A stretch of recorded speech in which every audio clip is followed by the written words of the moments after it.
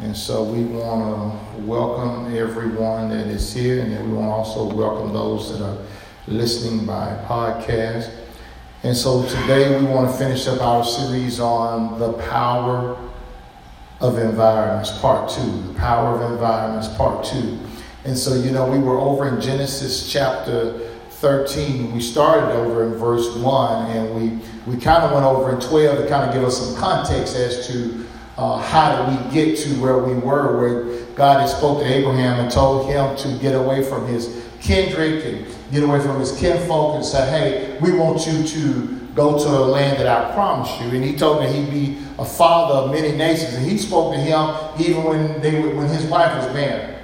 And so sometimes God will speak to you in some times when you don't even think that what he's saying is possible to do.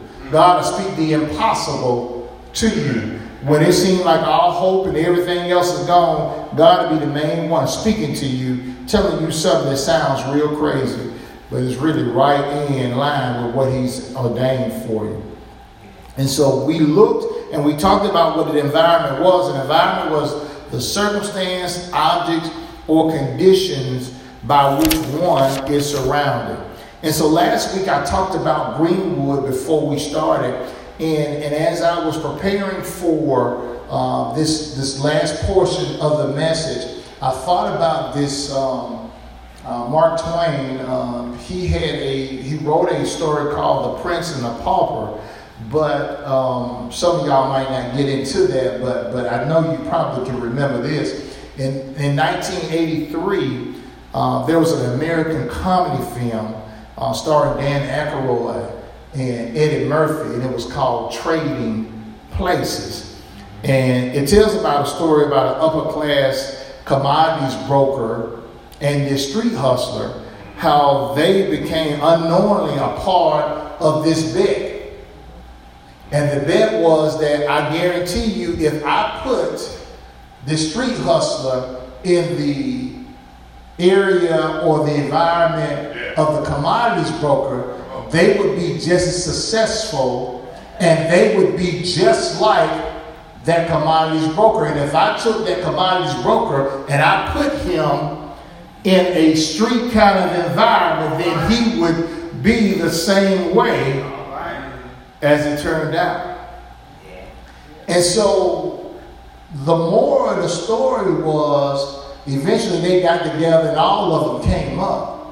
But one thing that I noticed from this, the person who was the street hustler, when he went to a better environment and an environment conducive, he thrived. Even though he had some different issues and everything else, he thrived. But watch this. The one who had been in a good environment for a long time, when they went to a bad environment, guess what? Even though he was in the environment, his mindset, he kept saying, I don't belong here. I hope y'all hear what I'm saying. So there's some power in the environment that you're in. So it's critical for us to make sure that we provide environments for our children so that if for some reason they get into another environment, they can say, you know what? I don't belong here. That's it. And so here it is. That's why it's so powerful for environments, even as grown folks. It's important for us to be in the right place. Don't just take a job because it's a job. Well, Pastor, I got to eat. Well, then you figure it out. But if you got to take it temporarily, don't let that be your permanent place. Because if you're not careful and if you're not strong enough, you will become a product of that environment. So if I want to become a product of the environment, I want to be in a productive environment. I want to be in a godly environment. I want to be in an environment that's going to add and not take away. Have y'all ever seen some friends or someone, they get married and they were one way, but then they got with the wrong spouse? And so now they going places and doing stuff where they have become a product of their environment. So over in verse 8, It reads, then Abram said to Lot, because now remember, 1 through 7, they had left and they've got all these different herds and they got all this different stuff. And it's to the point where they're like, hey man, we got too much stuff to share all these resources. So we're going to have to just, Abraham said, we just going to have to, do something about this. And so in verse 8, he says, and then Abram said to Lot, because remember, I told you, Lot was the one really along for the ride. Because God didn't speak to Lot, he spoke to Abraham. Yeah. That's why sometimes it's careful you need to be careful of the folks that you take with you when God tells you to go somewhere. You can't take everybody with you. And so Abraham said to Lot, let there be no strife between you and me, and between your herdsmen and my herdsmen, for we are kinsmen. Well, let me just stop right there. Kinfolk, that means kinfolk ought not be fighting. Ought not be fighting, but why is it that we fight more than we'll fight the devil? It is not the whole land before you. Separate yourself from me. If you take the left hand, then I will go right. If you take the right hand, then I will go left. So Abraham said, whatever you choose. And whatever you choose, then I'm going to take the other. Here's key number 1. Or revelation note number 1. Communication can shift the spirit of the environment. Amen. Communication can shift the spirit, the spirit of the environment.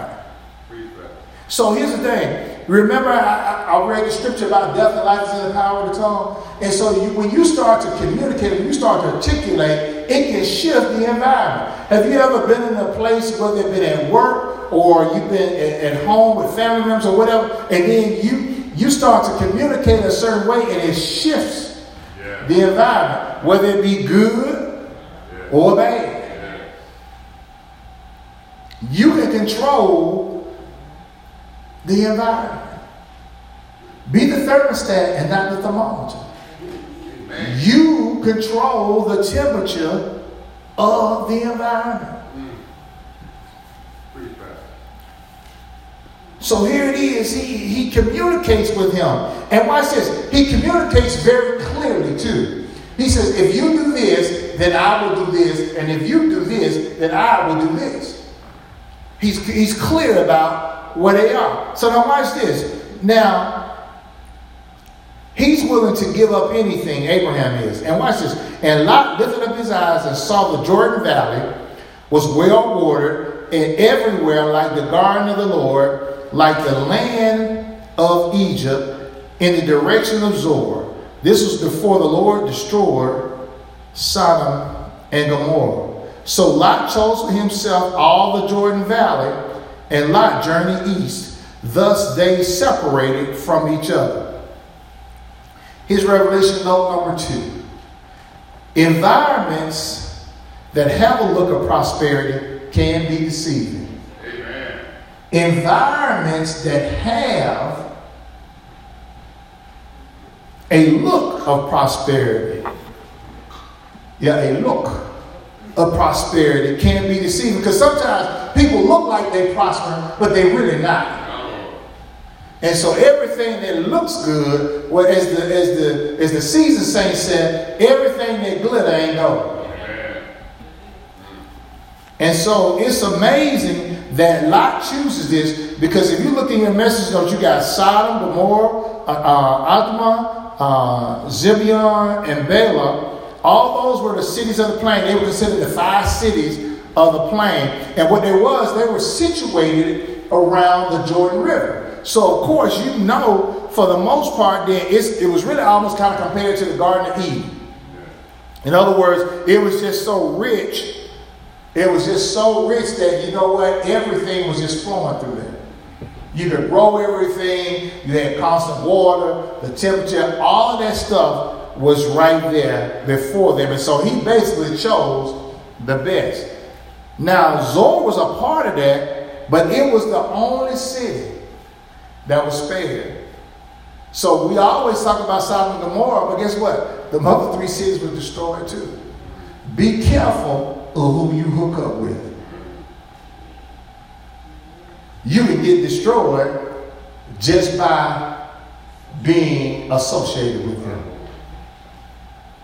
Because the Bible didn't talk about all these other cities. They only talk about Sodom and Gomorrah being the one that was so evil. But still, all of them. So here's another point. Make sure you don't uphold when somebody's doing wrong. Don't go along just to get along. So in verse 12, so Abram settled in the land of Canaan, while Lot settled among the cities of the valley and moved to tent as far as Sodom. Now the men of Sodom were wicked and great sinners against the Lord. Now, what's so familiar about Canaan is because Abraham had already been there before. It was a place of worship. Here's note number 3. Trusting and worshiping God will cause you to be placed in the right environment. Trusting and worshiping God will cause you to be in the right environment. You heard what I said? I said trusting and worshiping. So it's just more, you got to be more than just in faith. You got to worship also. And what I mean by worship, we think about the word worth-ship. In other words, you got to really know the worth and the value of God. Because if you don't know the value of him, then you can't trust him. I'm going to say it again. If you don't know the value of him, then you can't trust him. I'm going to use a sports analogy, and I hope you can get this. I would much rather have one person take the last shot than the next. Why? Because I trust and I value them. I feel like they got more worth. Okay, let me see if I can make it a little bit more plain. The NBA kind of shifted it a little bit this summer. And isn't it amazing that they'll trade away 3 firsts and 4 and 15 draft picks for one person? Why? Because they feel like this person, their worth and their value is more than all them other folks. And they will put more trust in that person being able to get them to their desired goal than the other. I want to get to a point that when I'm with somebody, I can trust you. And so I don't care where we go and what we do, I'm good with you. I don't want to be around somebody where I got to guess and figure out if we going. Come on, man. Amen. Last time I checked, God is undefeated. He ain't never lost. He ain't even been behind. God ain't never trailed in the game. So why would you want to get with him than to get with somebody who really ain't even in the game? Can I give you a little hint? The devil really ain't even in the game. He got put out. So everything he does is illegal. Well, what you mean? Okay, so all of us have played dodgeball before. And so, you standing in the line, and then when they go, if you get hit by the ball, then guess what? You get out, and you can no longer participate. So that's what happened to Beelzebub. He got put out, but yet he's still trying to insert himself in the game. But because he's illegal, guess what? We don't even look. And guess what? For he can be in, it's almost like if somebody got put out and then they get in, the folks say, oh, you can't be in here.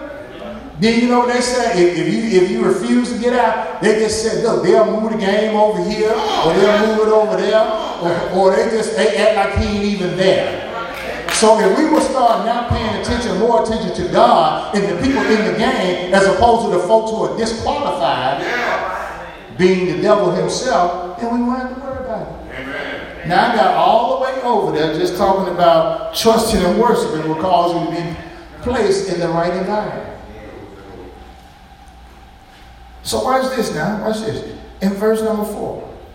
Oh, well, watch this though. Now Canaan, here it is now. Lot goes over to Sodom and Gomorrah and all those, that area.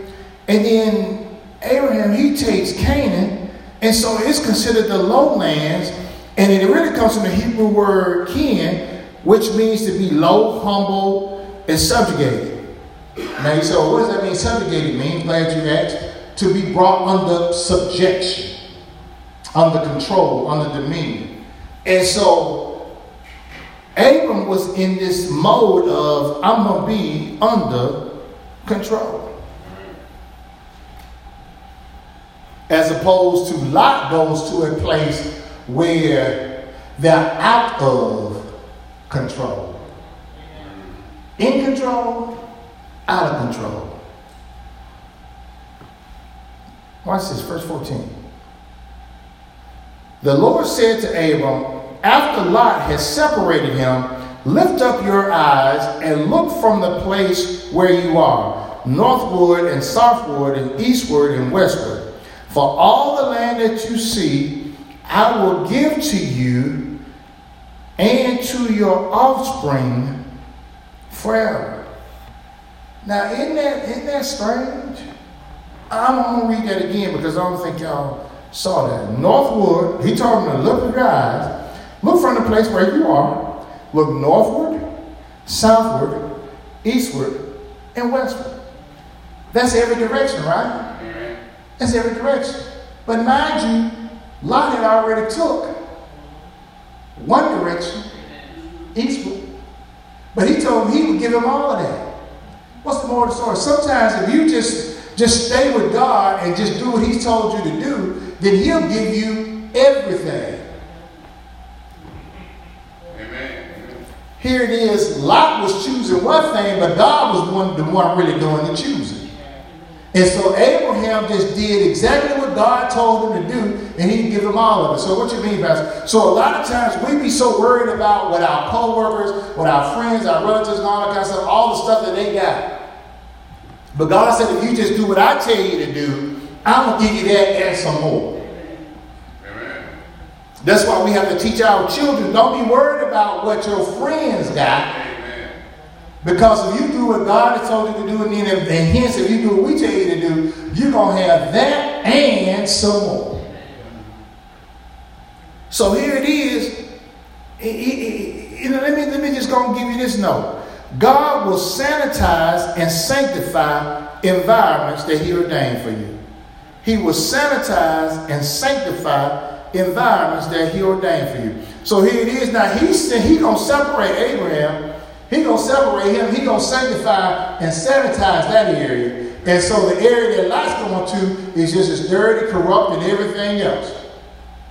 So if you're in the slap down middle of God, God is not going to send you to an environment that's all dirty, corrupt, and everything else.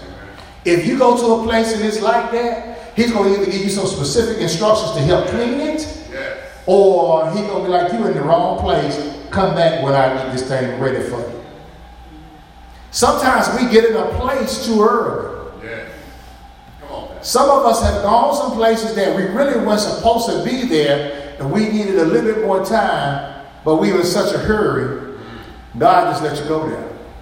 And so then you got to struggle through some things until it gets to the point where it is. Watch this. God said to Abram, let Lot, after Lot had separated from him, lift up your eyes, and he shows him all these different places. He had already sanctified that place. He's already set it apart for Abraham. Already sanitized. Well, where you get sanitized from, Pastor? Well, if he's going to give him the area where Lot was too, he got to sanitize that area. And he does do it by fire and brimstone. Watch verse 16. And I will make your offspring as the dust of the earth, so that if one can count the dust of the earth, your offspring can also be counted. Arise, walk through the length and the breadth of the land, for I will give to you. For I will give it to you. So Abram moved his tent, came and settled by the oaks of Mamre, and which are at Hebron, and there he built an altar for the Lord. Here's note number 5. Moves to and from different environments should be under divine providence. Moves to and from different environments should be under divine providence. God should be giving you direction in terms of where you go and where you stay. I'm going to leave you with this note. These three elements of divine influence, because I think you need to know this. Number one is a divine connection. That's a relationship or relationships orchestrated by God for your good. I submit to you that Lot was in a divine connection with Abraham. If it weren't for Abraham, Lot would have been destroyed. First of all, Lot wouldn't have had the stuff he had. Second of all, Lot wouldn't have been able to leave and go to the next place where all of the folks, where everybody else, where they left, they were in a famine. He rose with Abraham, and so now they're in a place that has more than enough. Then he goes to another place. And then guess what? They get into it. I don't have time to go into it, but you can read it yourself. Then Lot gets into it, and Abraham had to go down there and fight for him to make sure that he was able to protect him. And then at the end, God still intervenes for him. So divine connection. The second element of divine influence is divine timing. So if you see in your message notes, you have the chronos, and you've heard me talk about this. The chronos and the kairos. So you have this chronos, which is this chronological sequential time. And there will be some people that will teach it and say, well, chronos is not God's time, but I submit to you that every time is God's time. Because God was the one that created time. I ain't got time to go there, but if you go over in Genesis, when he hangs the stars, the moon, the sun, all that kind of stuff, God has just now created time. So he created chronological time. But then also there's a kairos. There's this proper or opportune time for action. And you see that also. God likes to operate in that kairos. He likes for us to operate in the kairos. We get so caught up in the chronological and the sequential time, the chronos, but we should really be operating in the kairos. Can I do both? Yes, I can do both. I can operate in the chronos while I'm waiting on the kairos. I'm going to say that again. I can operate in the chronos, the chronological sequential time. In other words, I'm going to work, or I'm praying, or I'm believing God for something in this month, this week. And I continue to just believe God until that time. But then in the kairos, when it happens, you'll know that it's time, and it's time for you to do what it is. So what do you mean, Pastor? So I'm going to continue to work my job until God tells me to open up my business. Amen. I'm in the chronological. Then when the kairos comes, then I act. It's an opportune time to do that. The problem is sometimes we get out of order. So divine timing. And if you notice, Abram, at the right time, he said, me and Lot, we're going to have to separate. He could have separated from Lot before, or he could have waited much longer. But at the right time, when he saw, divine timing. And then the last influence is divine providence. God's intervention in the order of the universe. So even though God is not lawless, and he just didn't insert himself just in and out, there are some times that God will intervene in the universe on your behalf. So what you mean? Where that accident that you should have had, or you had and you should be gone, my Lord. Divine providence comes in and says, hey, I have to intervene on this because I need them here for this time. Or I have a particular mission for them. And so I've already ordained that since the beginning of the world. So now I have to come in and insert myself to make sure that I interrupt the universe to make sure that happens. Ooh, man, that's heavy there. And so how many times has divine providence played a part in your life where God intervened on your behalf to make sure that you can get to where it is that you were supposed to get to?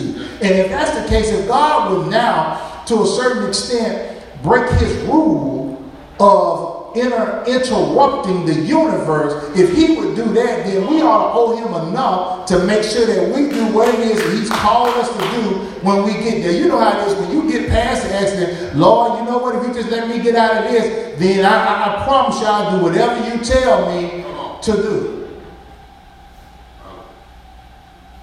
Lord, if you do this, I promise you I'll do this. Why is it we always got to promise?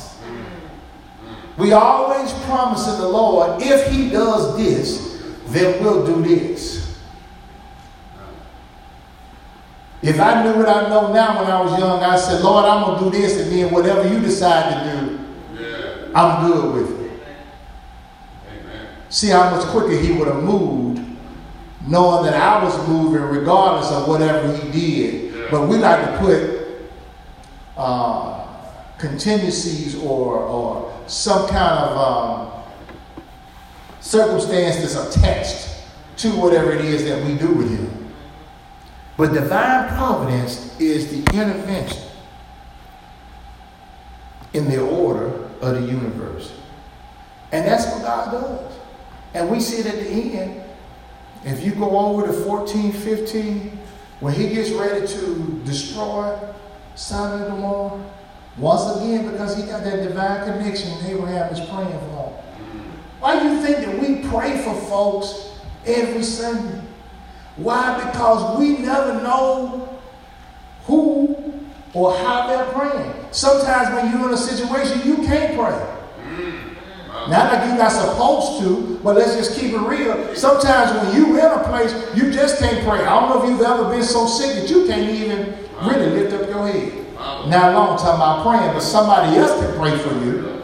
Or if you're involved in a stronghold, you're in a situation, you can't even see it, but somebody else can pray till you can get to a point to get out. And here it is, even Abram is still praying for life. He ain't going to rescue them when the folks wanted to take him over. And then even at the end, God saves life when he destroys Sodom and Gomorrah. He said, I tell you what, and Lot even praying. Tell my Lord, don't destroy. He said, well, if you can find X amount, you can take them with you. He couldn't find nobody in that place but his family. And then the wife at the end, she turned around and trips out. Don't be a trip. Amen. If he says do it, do it. And we have to recognize, and you say, well, Pastor, why do you spend so much time? Because we have to recognize when the divine providence of God is in our life. And when we recognize that, how much better he can be. But guess what? Abraham stayed in his place. Lot went to his place. And you saw the difference and the power of the environment. Whatever you do, make sure you understand and know, even these young folks, understand and know the power of the environment. To me, there's a specific difference in this sanctuary and the other. Amen. Just the environment. Amen. Well, come on, I'm way out of time. Give God a hand clap of praise. Let us pray. Father, we thank you now for an opportunity to share and break the bread of life with you. God, we thank you now that we understand and recognize the power of environments. And so, God, now we position ourselves to be exactly where it is that you called us to be. We know that you have ordained our steps. Therefore, we'll walk in where you've ordained. We won't turn from the left or to the right, but we'll make sure that we keep our eyes specifically on you, and we'll walk in the way that you have us to go. Now, Father, we bless you now for everyone under the sound of our voice, that they will now make a clear decision to be in the right environment. And with that, they will move on to higher heights and deeper depths and move on to what God has called them to do. In Jesus' name, amen.